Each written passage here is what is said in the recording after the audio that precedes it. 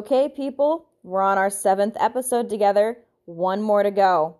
Over the last 6 episodes, we've covered an overview of censorship and topics including self-censorship, language censorship, media censorship, gender censorship, and government censorship. In this episode, we're going to take everything we've discussed and throw it into practice.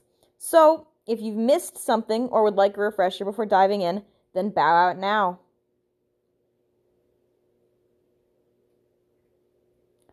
There was the awkward silence, which means it's time to get started. Now, we already kind of touched on this in our discussion of government censorship, so I thought it would be a good place to start this episode.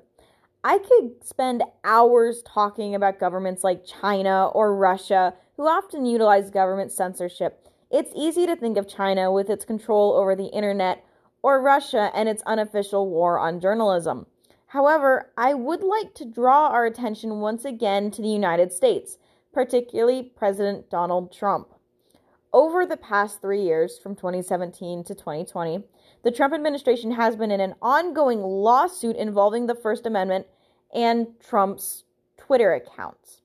Since becoming president, Trump has used his account to give official announcements, and he has also been continuing his practice of blocking his Twitter critics.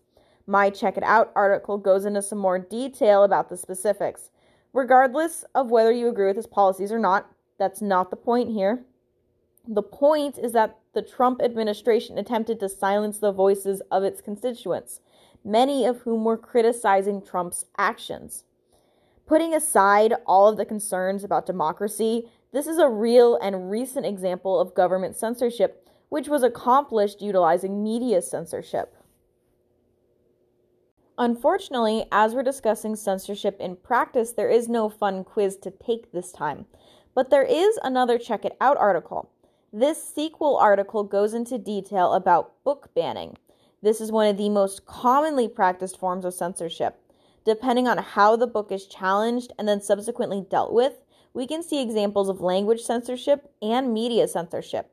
In more recent years, a lot of the most challenged books have included LGBTQIA+ content, so we've also been seeing gender censorship. As of yet, we have not seen the government take too much of an interest in this, though that may soon change if we're not careful. When this year's Banned Books Week rolls around from September 27th through October 3rd, look a little closer at some of the titles. Surprisingly, a lot of them are children's novels. I'm not asking you to read any of them, but be aware and ask yourself this.